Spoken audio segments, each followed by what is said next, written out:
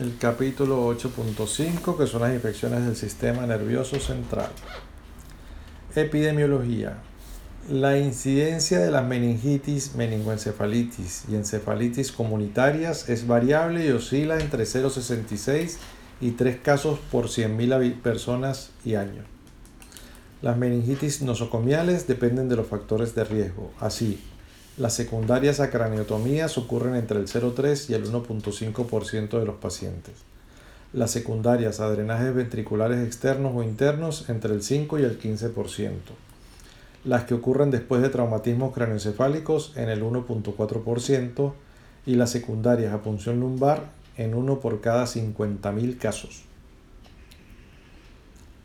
Los síndromes supurativos focales son menos frecuentes, entre 0,3 y 1,3 casos por cada 100.000 personas y año, y los más frecuentes son los abscesos cerebrales seguidos por los empiemas subdurales, 15 a 25%, y los abscesos epidurales menos del 2%. Etiopatogenia. Meningitis. Los gérmenes que con mayor frecuencia causan meningitis aguda comunitaria son las bacterias Streptococcus pneumoniae, predominante en adultos mayores de 20 años. Neisseria meningitidis, predominante en menores de 20 años. Streptococcus del grupo B en neonatos y en mayores de 50 años con enfermedades concomitantes. Haemophilus influenzae en niños y adultos no vacunados. Listeria monocytogenes en neonatos, embarazadas mayores de 50 años e inmunodeprimidos, y en menor medida enterobacterias en individuos con enfermedades crónicas, alcoholismo, cirrosis y diabetes en infecciones crónicas del tracto urinario.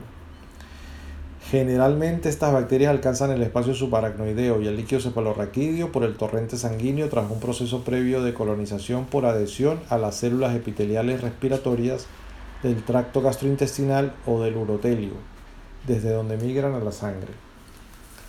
Las que evitan la acción bactericida mediada por el complemento y la fagocitosis por los neutrófilos se adhieren al endotelio de los vasos cerebrales o a las células epiteliales de los plexos coroideos, desde donde pasan por dentro o entre ellas al líquido cefalorraquídeo.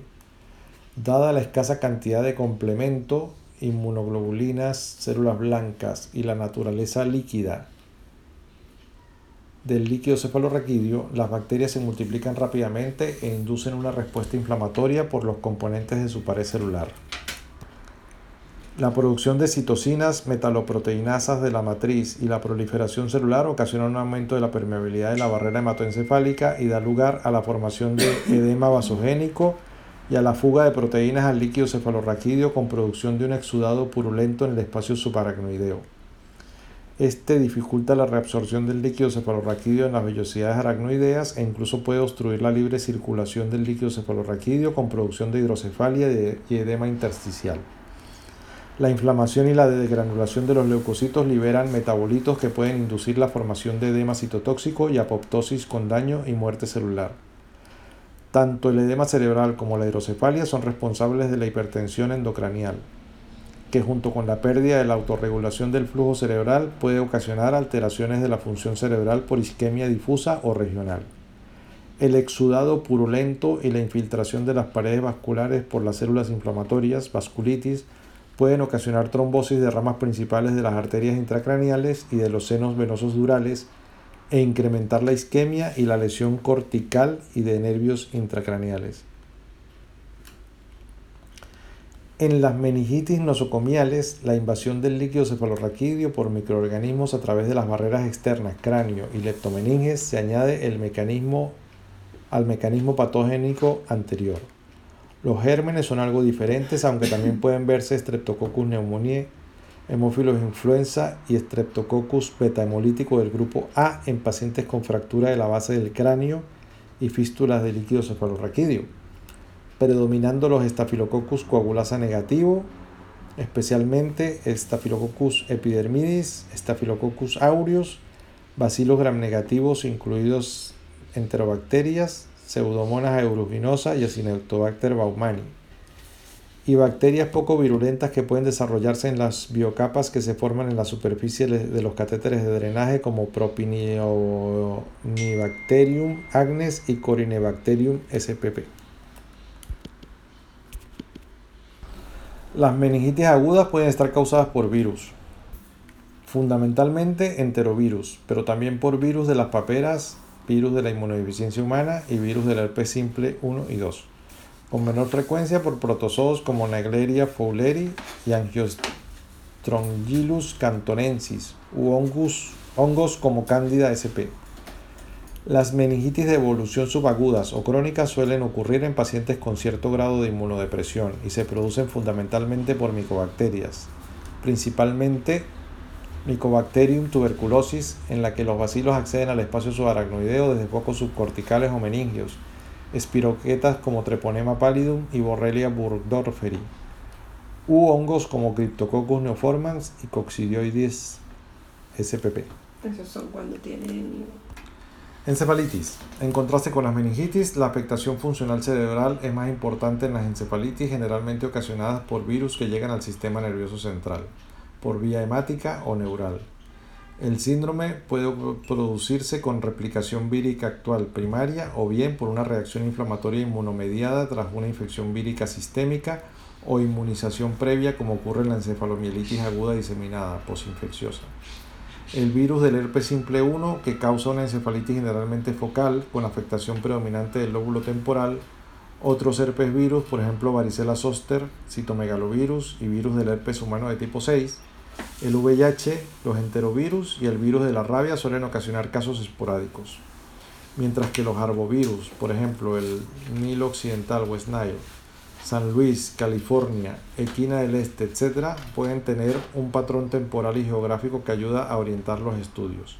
Entre las causas no víricas de encefalitis están Listeria monocitógenes, que afecta a estructuras romboencefálicas, Toxoplasma gondii en pacientes trasplantados, Mycoplasma pneumoniae, Rickettsia, Ehrlichia y Bartonella.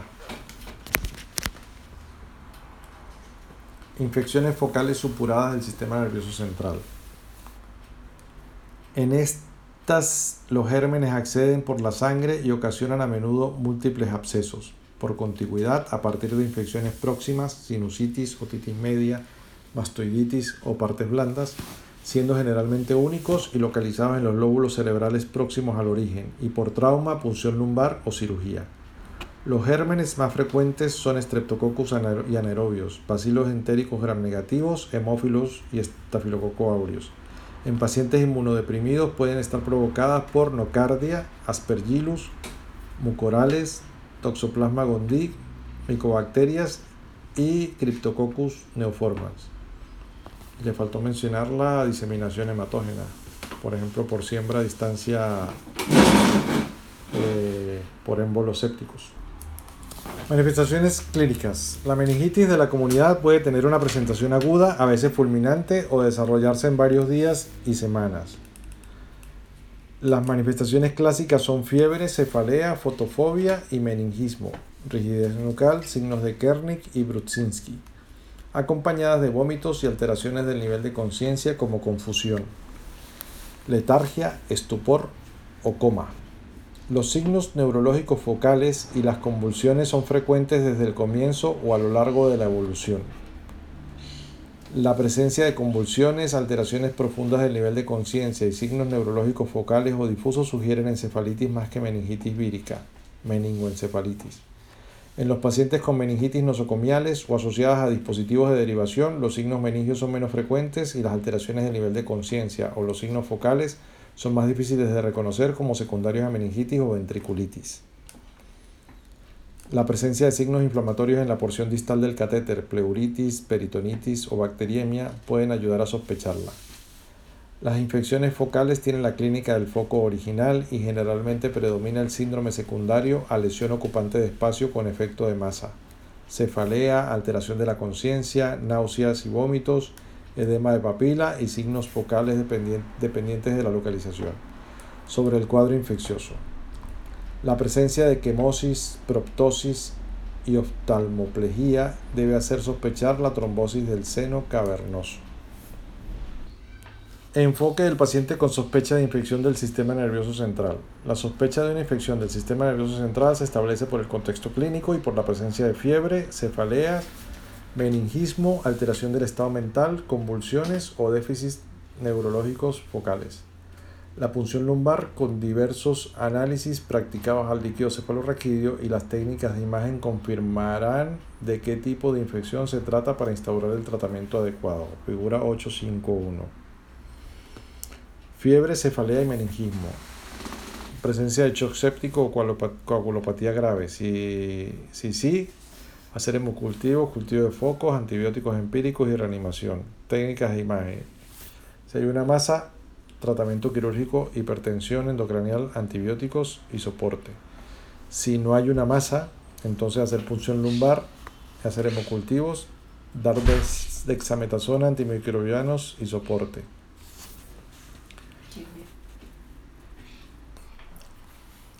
Si hay fiebre, cefalea y meningismo con alteración del nivel de conciencia, si la hay, entonces hemocultivos, cultivo de focos, antibioticoterapia empírica, reanimación, hacer una técnica de imagen. Si hay una masa, tratarla, y si no hay una masa, hacer punción lumbar.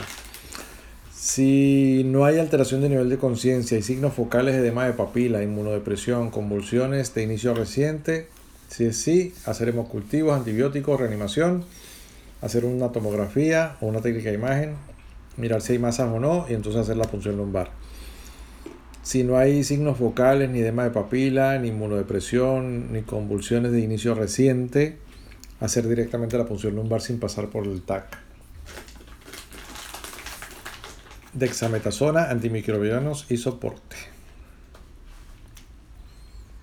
Presentación. La presencia de shock séptico requiere la toma de hemocultivos, cultivos de otros focos posibles, incluyendo la lesiones cutáneas y el inicio de tratamiento antibiótico empírico antes de hacer la punción lumbar.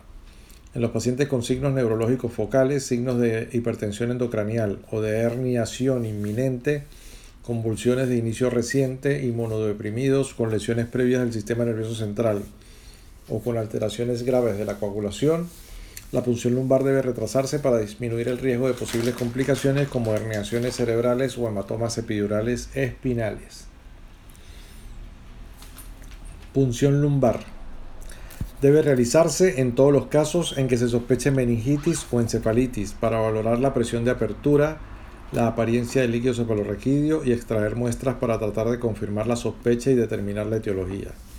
Una presión de apertura elevada, más de 19.5 centímetros de agua, es frecuente en las meningitis bacterianas e implica cierto grado de hipertensión endocranial, pero una presión normal o baja no descarta la hipertensión endocranial. Si se comprueba con el manómetro la ausencia de oscilación de la presión con las respiraciones profundas, lo que implica que hay una obstrucción a cualquier nivel de la circulación del líquido cefalorraquídeo. El aspecto turbio del líquido cefalorraquídeo se debe al aumento de celularidad, de proteínas y de bacterias, y puede llegar a ser francamente purulento en la meningitis bacteriana. Los datos analíticos del líquido cefalorraquídeo, tabla 851, puede confirmar la naturaleza inflamatoria de este al comprobar aumento de células blancas y de proteínas con o sin disminución de la glucorraquia. La relación glucosa-líquido cefalorraquídeo-glucemia es menor de 0,6. Estas características del líquido cefalorraquídeo pueden ser variables no solo por la etiología, sino dependiendo de las fases evolutivas de los distintos procesos infecciosos, del estado inmunitario de los pacientes, de los tratamientos recibidos, de la presencia de otras patologías del sistema nervioso central y de la posibilidad de punción lumbar traumática, por lo que siempre y dependiendo del contexto clínico se recomienda reservar el líquido cefalorraquídeo para otros tipos de análisis que tratarán de confirmar la etiología. Estos son las tinciones Gram, tinta china, Nielsen, en fresco, etc., los cultivos, bacterias, hongos, Lowenstein, las técnicas de detección de antígenos, las de detección de anticuerpos y las técnicas moleculares de amplificación de ácidos nucleicos como la reacción en cadena de polimerasa. El cuadro 8.51, características del líquido cefalorraquídeo en las principales infecciones. Normal en la meningitis bacteriana es turbio. Lo normal es que las células sean de 0 a 5 y el tipo celular que sean mononucleares y que la glucosa esté entre 50 y 100 y que la proteína es entre 10 y 45.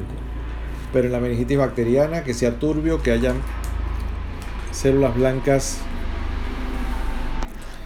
de 100 a 10.000 el tipo celular más de 80% de neutrófilos, que la glucosa esté en menos de 40 y que las proteínas estén entre 100 y 500.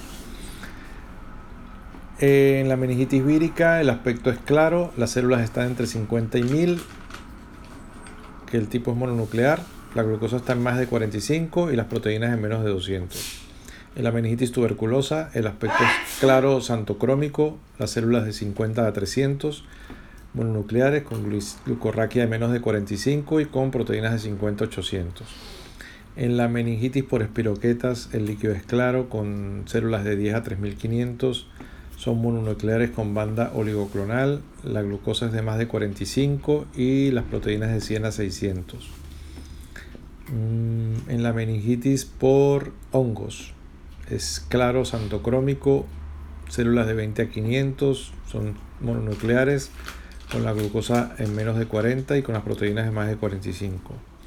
En la meningitis por parásitos es turbio hemorrágico con células de 100 a 5000, neutrófilos eosinófilos con glucosa menos de 50 a 100 y con las proteínas de 100 a 600. En la encefalitis viral el líquido es claro, las células pueden estar entre 10 y 500, son mononucleares, la glucosa entre 50 y 100 y las proteínas entre 50 y 200. Y en el foco parameningio es claro el aspecto, las células de 10 a 500, los tipos celulares neutrófilo mixto, glucosa de 50 a 100 y más de 45 de proteínas. Técnicas de imagen. La tomografía computarizada y la resonancia magnética ayudan al diagnóstico y a la localización de las lesiones focales y sirven para controlar la respuesta al tratamiento y detectar complicaciones como edema, efecto masa o isquemia. Las alteraciones de la señal en la resonancia magnética son mucho más sensibles y precoces para detectar estas lesiones que la tomografía computarizada. Un refuerzo meningio difuso tras la administración de gadolinio que se observa cuando aumenta la permeabilidad de la barrera hematoencefálica se aprecia en las meningitis bacterianas. Las alteraciones focales de la señal en la corteza en el contexto de encefalitis hacen sospechar encefalitis herpética, sobre todo si están localizadas en el área temporal, ya que el 80% de los pacientes con esta afección la presentan. Aunque son menos frecuentes, las alteraciones de la señal en estructuras profundas, tálamo, ganglios basales, tallo cerebral, etc., hacen sospechar encefalitis por listeria monocitógenes o virus West Nile, sin olvidar la herpética o las complicaciones isquémicas. Los abscesos en fase de cerebritis se aprecian en forma de áreas hipodensas en la tomografía computarizada y mejor como zonas de baja intensidad de la señal en T1 y alta intensidad en T2 en la resonancia magnética. Los abscesos maduros y las colecciones extraxiales se aprecian como áreas hipodensas o hipointensas en T1 rodeadas de un anillo de refuerzo de la señal. Tratamiento. El tratamiento antimicrobiánico empírico tabla 852 se inicia inmediatamente después de la punción lumbar sin que deba demorarse por esta y se basa en el contexto clínico, en las características del líquido cefalorraquídeo y en el GRAM. Una vez identificado el germen responsable se continuará con el tratamiento específico. En los pacientes con alergia a betalactámicos se emplearán en su lugar vancomicina asociada o no a rifampicina, levofloxacino, linezolid, astreonam o cotrimoxazol. Además del tratamiento antimicrobiano sistémico en determinadas infecciones desarrolladas tras neurocirugía o asociadas a la presencia de catéteres en el líquido cefalorraquídeo, puede ser necesaria la administración de antibióticos por vía intratecal, por ejemplo, amicacina 30 mg, vancomicina 20 mg o colistina 10 mg al día. La cirugía es necesaria en la mayoría de los abscesos cerebrales, empiemas subdurales y abscesos epidurales. En los pequeños puede ser suficiente la aspiración guiada por TAC. En los pacientes con meningitis asociadas a catéteres ventriculares, la retirada de los drenajes externos y de todos los componentes infectados de los internos, sustituyéndolos por un drenaje externo, controla la hidrocefalia y mejora el pronóstico. El tratamiento de los pacientes con infecciones del sistema nervioso central es también sintomático, con analgésicos, antipiréticos y antieméticos. Y requiere de la prevención de la aspiración y de la hipoxemia, del manejo de la hipotensión, del control rápido de las convulsiones y de la hipertensión endocranial y sus consecuencias, para lo que puede ser necesario un control estrecho de la fluidoterapia, la monitorización electroencefalográfica, de la presión intracraneal, de la oxigenación cerebral y el seguimiento con Doppler transcraneal de las velocidades del flujo en las principales arterias cerebrales. Los estudios actuales sugieren que los corticoides dexametasona entre 0,3 y 0,8 miligramos por kilo día en 2 a 4 dosis disminuye la mortalidad en la meningitis neumocócica y en la tuberculosa de pacientes no VIH, así como la sordera neurosensorial y otras secuelas neurológicas a corto plazo. Deben iniciarse lo antes posible, a la par o antes que los antibióticos, y no pasar de 3 a 4 días, puesto que disminuyen la permeabilidad de la barrera hematoencefálica y la penetración de los antibióticos. La duración del tratamiento con dexametasona en la meningitis tuberculosa es de 6 a 8 semanas. Su uso más controvertido es en las infecciones focales del sistema nervioso central y como tratamiento del edema cerebral. Y la tabla 852, que es el tratamiento antimicrobiánico empírico en infecciones del sistema nervioso central. Meningitis aguda bacteriana. En menores de 3 meses, ampicilina más una cefalosporina de tercera generación. En mayores de 3 meses hasta los 50 años, vancomicina más cefalosporina de tercera generación. Y como que puede ser cefotaxima de 300 miligramos por kilo. En número de 6 dosis al día. En mayores de 50 años hay que asociar ampicilina más vancomicina más cefalosporina de tercera generación porque hay listeria también asociada. Y las dosis al día es ceftriaxona 70 miligramos kilo por 2 dosis al día y vancomicina 30 a 60 miligramos por kilo 2 dosis al día. En inmunodeprimidos, ampicilina, vancomicina más meropenem o cefepima. El meropenem 6 gramos al día, 6 gramos 3 dosis al día y cefepima 6 gramos 3 dosis al día. En heridas traumáticas, quirúrgicas o con derivación del líquido cefalorraquídeo, meropenem más vancomicina o linezolid. Y el linezolid son 1200 miligramos 2 dosis al día. En meningitis subaguda o meningitis crónica con líquido cefalorraquídeo claro más hipoglucorraquia, isoniazida más rifampicina más piracinamida más etambutol o fluconazol. Y la isoniazida, la rifampicina, la piracinamida, el etambutol y el fluconazol, todos una sola dosis al día. En encefalitis vírica, aciclovir 5 a 10 miligramos por kilo, 3 dosis al día. En absceso cerebral, empiema subdural y absceso epidural, focal o hematógeno, metronidazol más vancomicina más cefalosporinas de tercera generación. Y el metronidazol 4 veces al día. Y en meningitis, en nosocomial, vancomicina más meropenem. Entonces, entre los 3 meses y los 50 años, vancomicina más una cefalosporina de tercera. Y por encima de los 50 años, ampicilina. Y por debajo de los 3 meses, ampicilina más la cefalosporina de tercera generación. Que son ampicilina, vancomicina.